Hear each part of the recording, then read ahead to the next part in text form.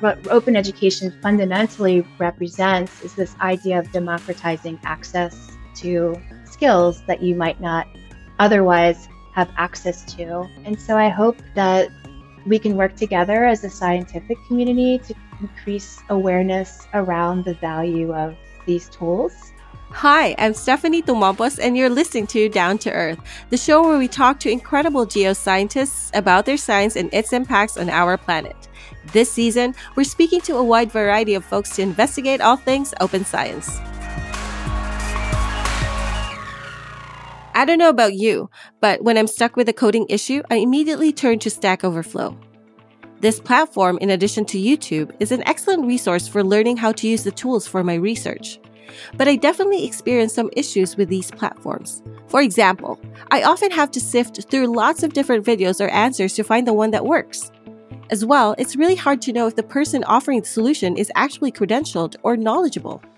So how will open education address these types of issues? And how do we ensure that tools are accessible to all?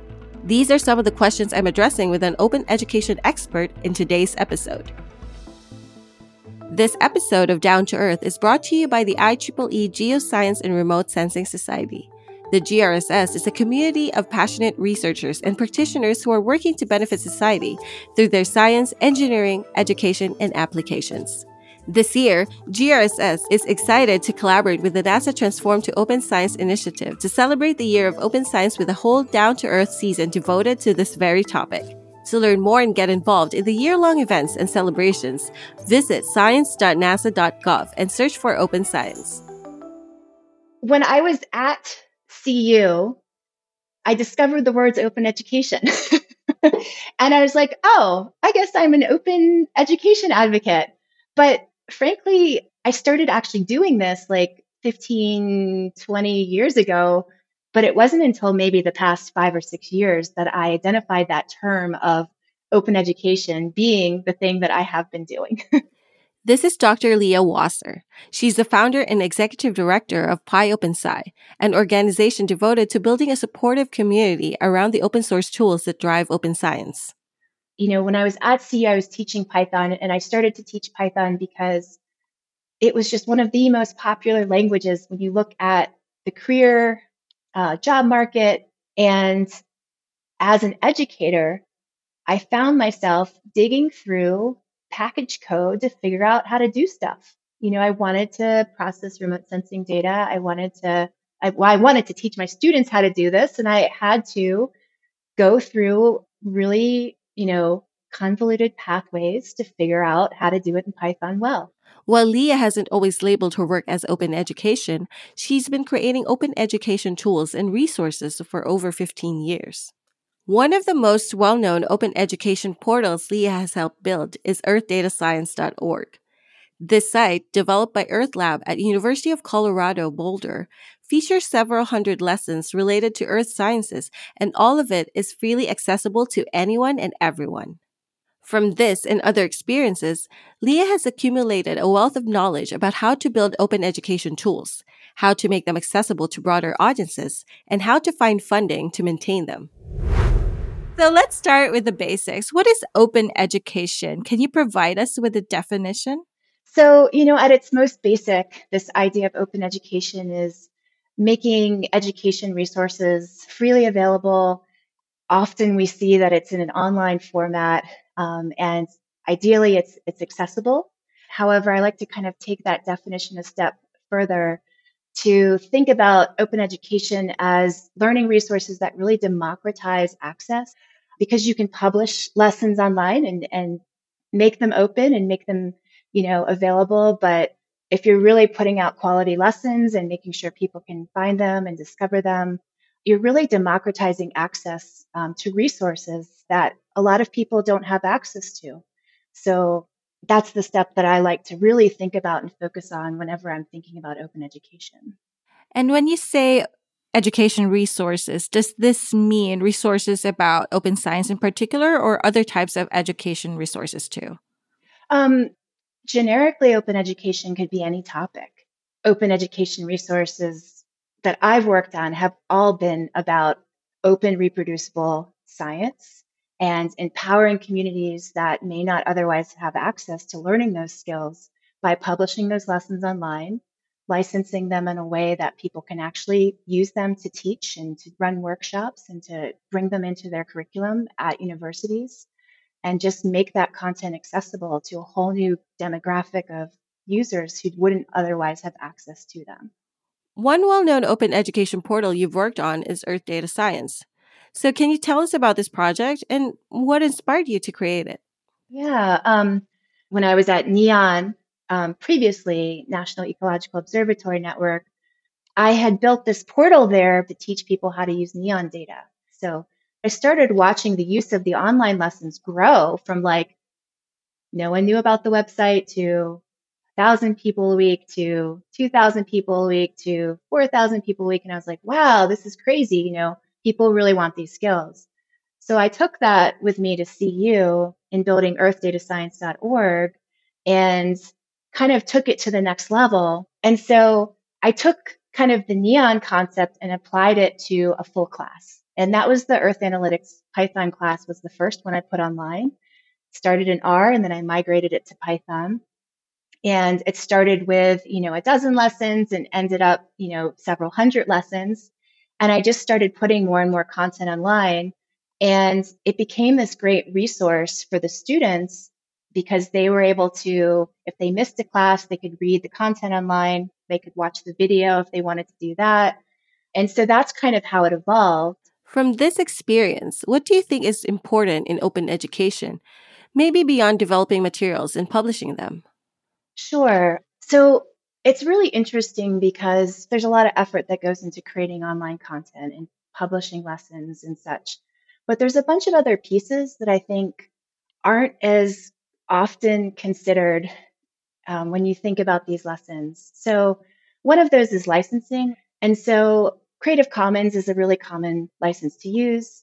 But things like putting on a no commercial clause, as much as I understand why people might want to protect their work, once you do that, you limit how the content can be used. And so an example of that is I have done some work with tribal colleges and empowering them to have the resources to teach data science and open reproducible science. If I had a no commercial clause on my materials, technically they couldn't use them. Now, I hope that they still would.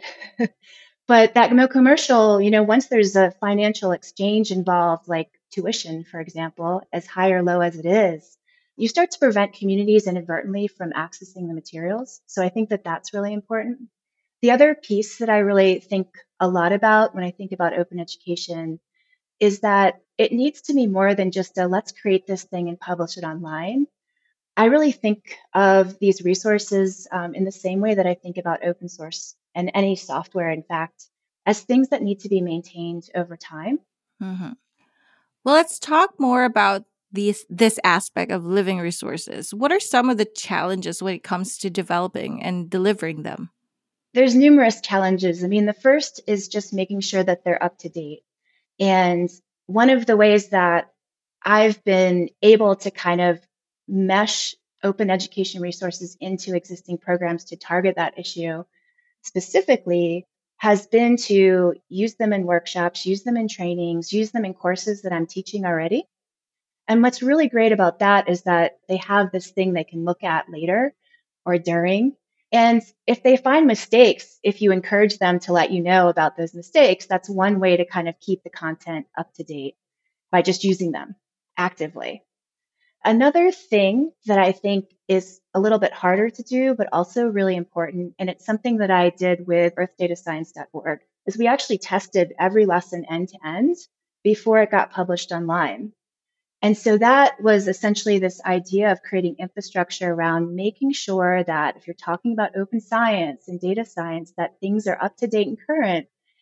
Another thing that you can do in terms of like getting feedback in my classes, I'd say, hey, you'll get participation points if you report bugs and issues the lessons, and the students would do it.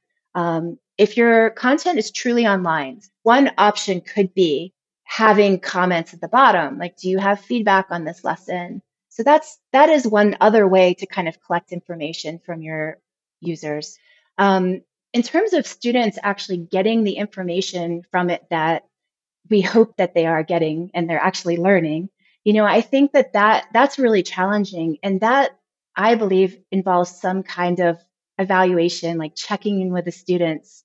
Hey, did this make sense to you? What did you learn from this lesson? Like actually doing some interactive assessment of what did the students learn.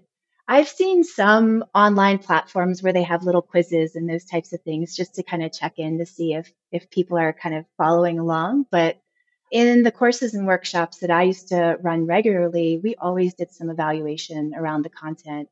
And that included everything from like whether they could read the page and the content to whether, the terminology on the page was defined in a way that they could follow along and we didn't lose people, to was this a valuable resource in terms of what you were hoping to learn from that content. So those are a few things that I think begin to address some of the challenges with these types of resources.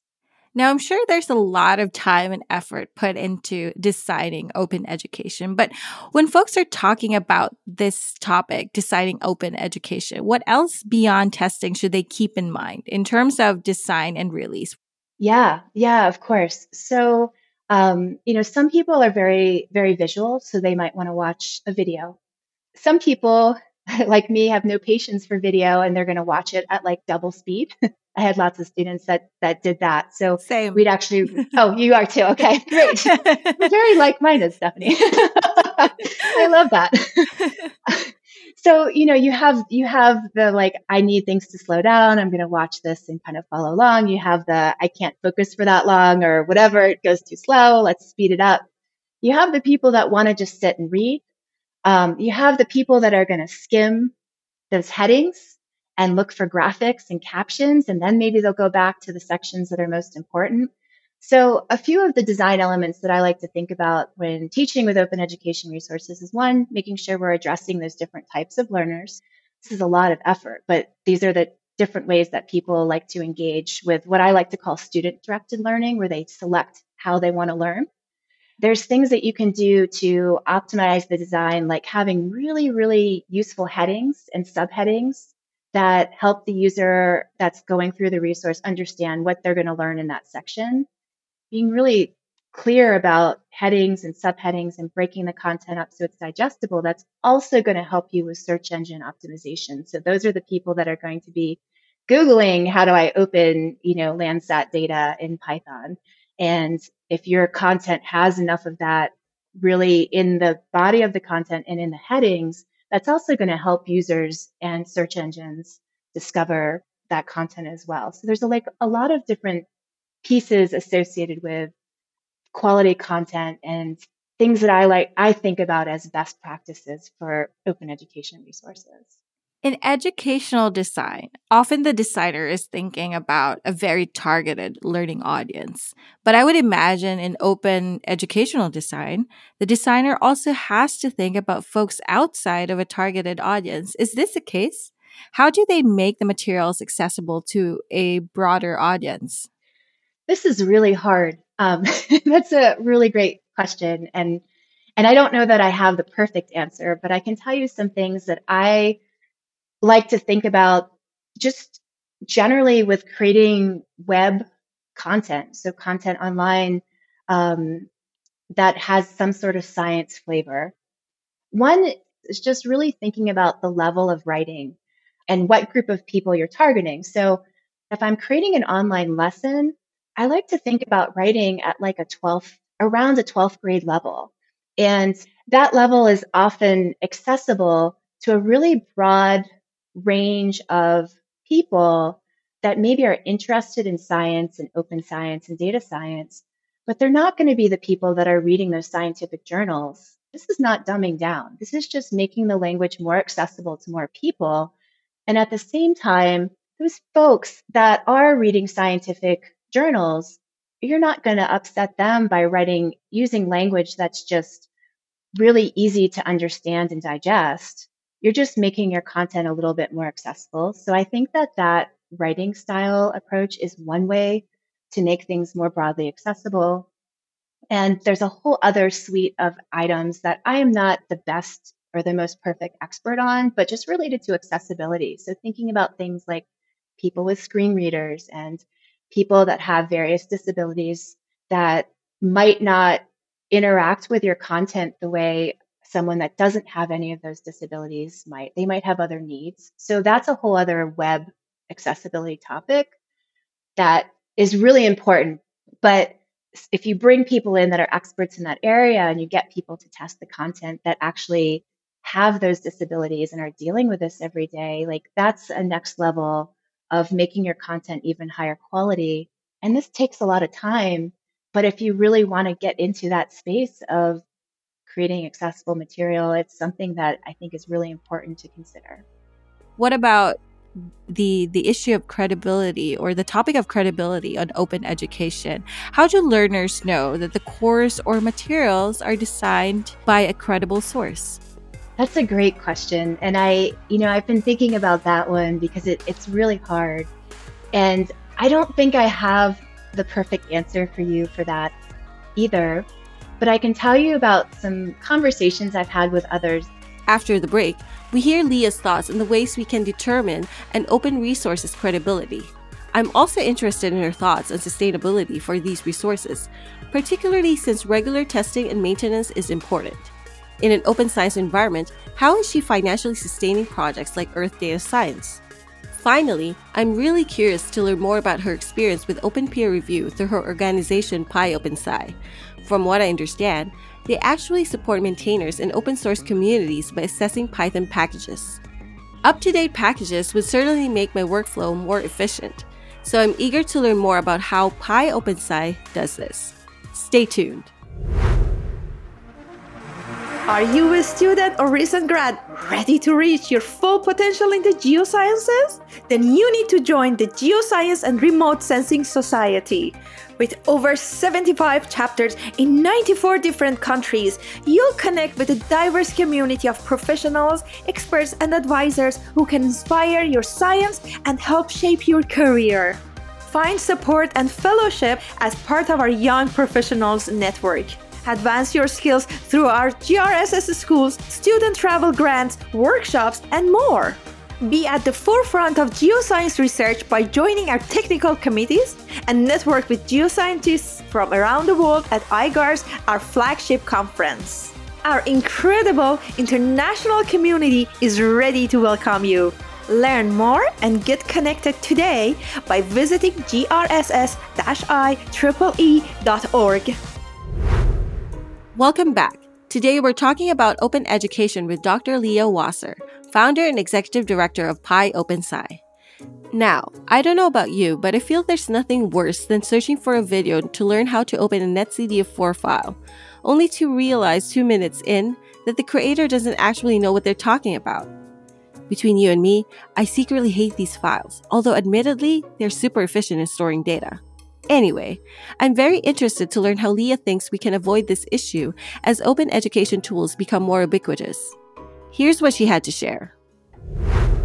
I think the credible author, like the authorship is one thing, but let's just focus in on the resource itself. How do we evaluate whether this is a good resource to use in a class? I think what's really difficult there is that every person who is teaching, if you're teaching the content, you have your own style, you have your own background and expertise, you might have your own data that you want to use with that lesson that's different from what's in it. And so the bottom line there is that you're going to almost always want to modify the content if you're using it for teaching or workshops. So why that makes things more complicated is thinking about having some online repository of lessons becomes more and more complex because you're going to have multiple versions of lessons to teach certain audiences and certain instructor teaching approaches. Another effort that I've seen that's really great in terms of credibility, and it's kind of in line with what I've been doing with pyOpenSci for software, is this idea of peer review. And so there's the Journal of Open Source Education that you can submit lessons to, and it's a wonderful group. There's great people there that are really dedicated, and they will review your lessons. And so then you get a DOI. It's a citable thing, and that's a great check mark of this is a high quality resource. But one of the challenges I encountered with Jose, and by the way, I love them. So this is not in any means a negative comment. It's just one of the challenges with a review. I tried to submit some of our lessons to them, and our content was so thick, so heavy. There was just so much there that they just physically, it's all volunteer reviewers, and it was too much for them to actually manage in a review. So there's some limitations there on like what those types of wonderful open volunteer efforts can actually support. So I think I'm answering your question with it's complicated. And I really don't know if there's like one tried and true way of vetting materials.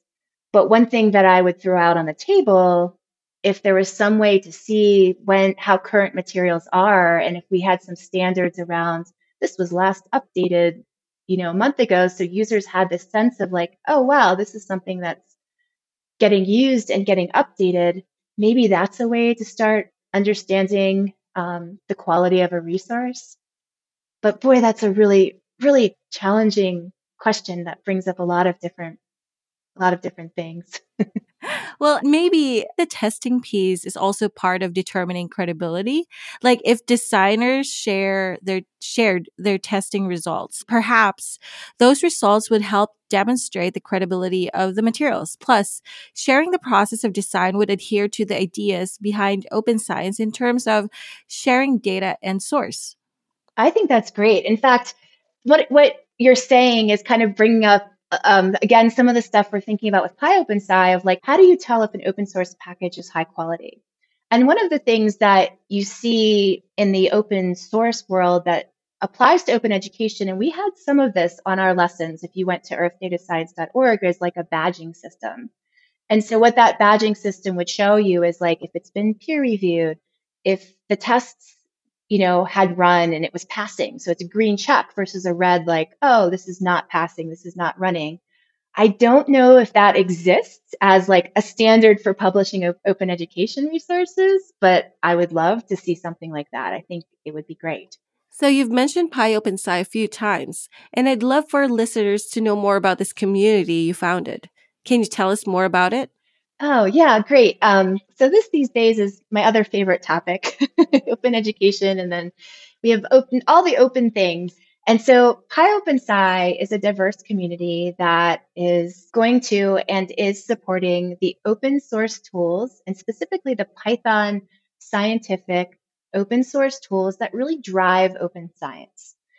These tools are often maintained by volunteers, and there's not support for these communities.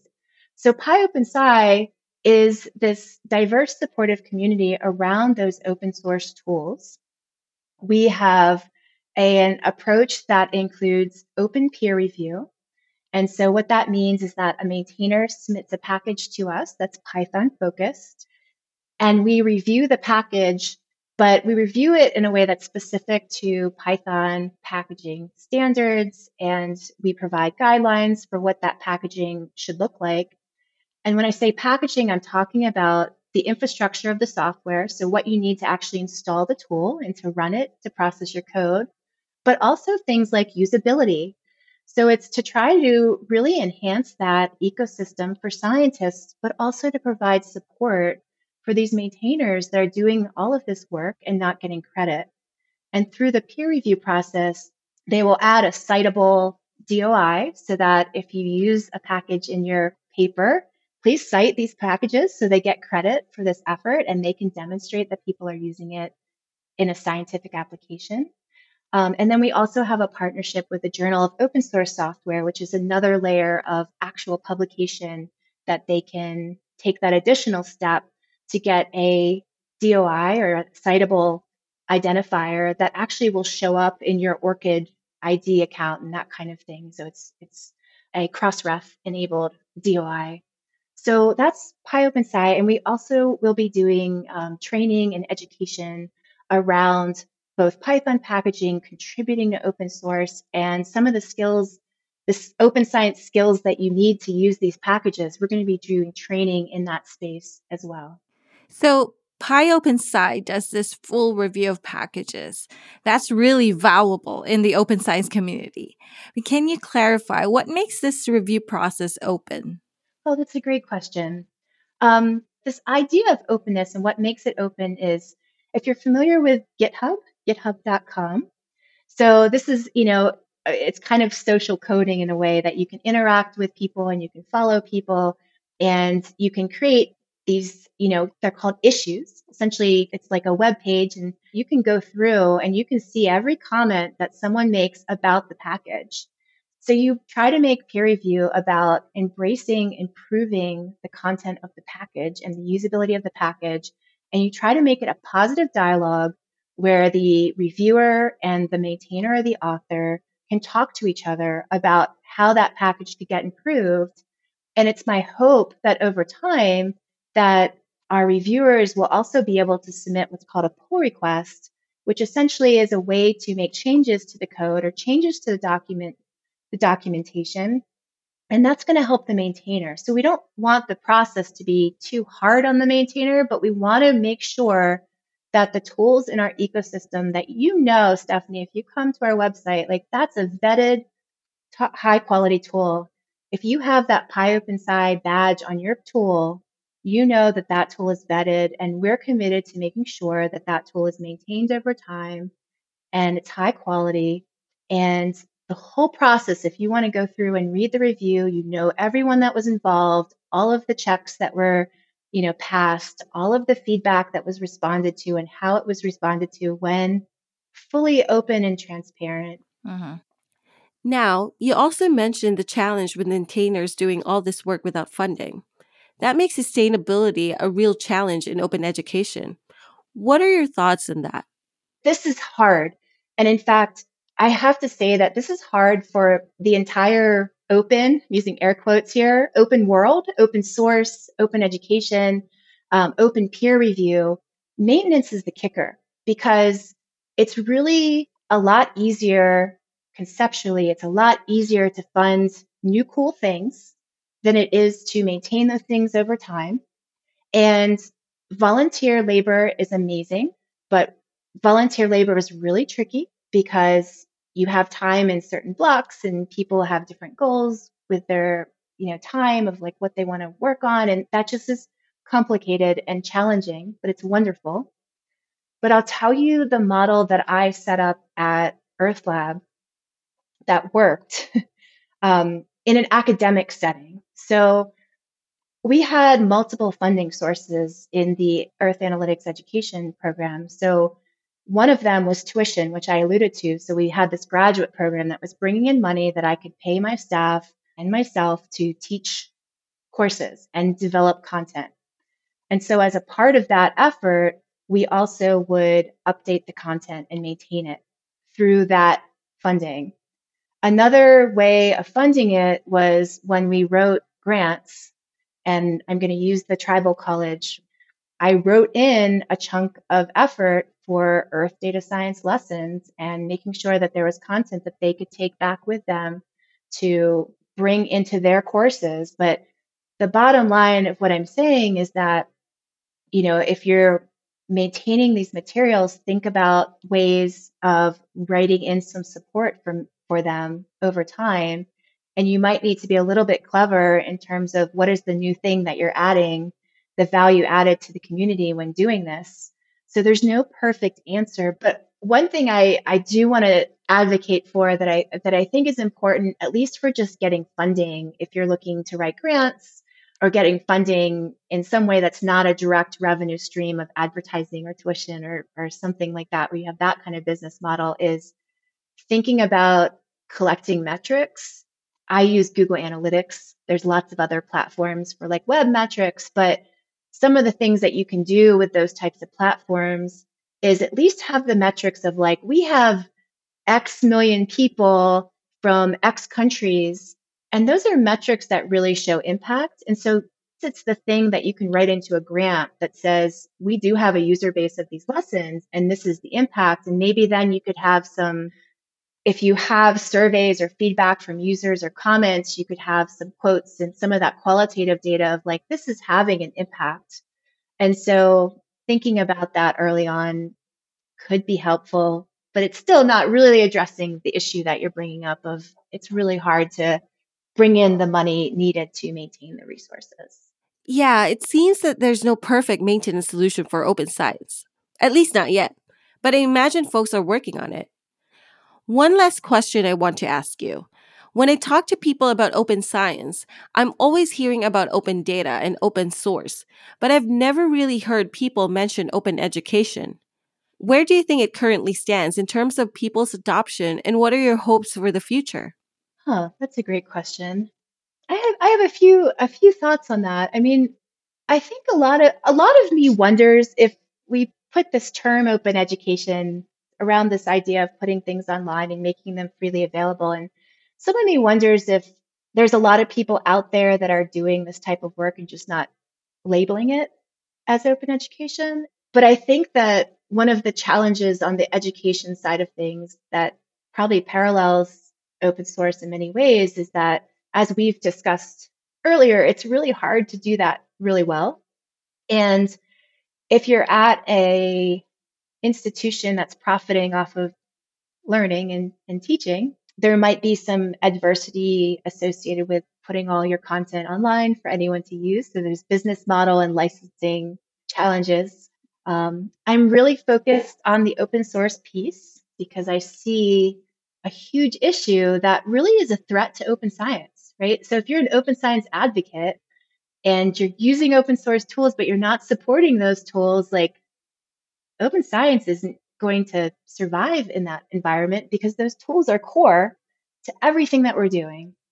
And so if we can increase awareness in the open science community of the fact that these open source tools are driving everyone's work, and that there's such a disconnect between that and the value that they add to open science, and the fact that they drive open science, and the fact that often they're not credited or cited in papers, but yet they're driving all these workflows.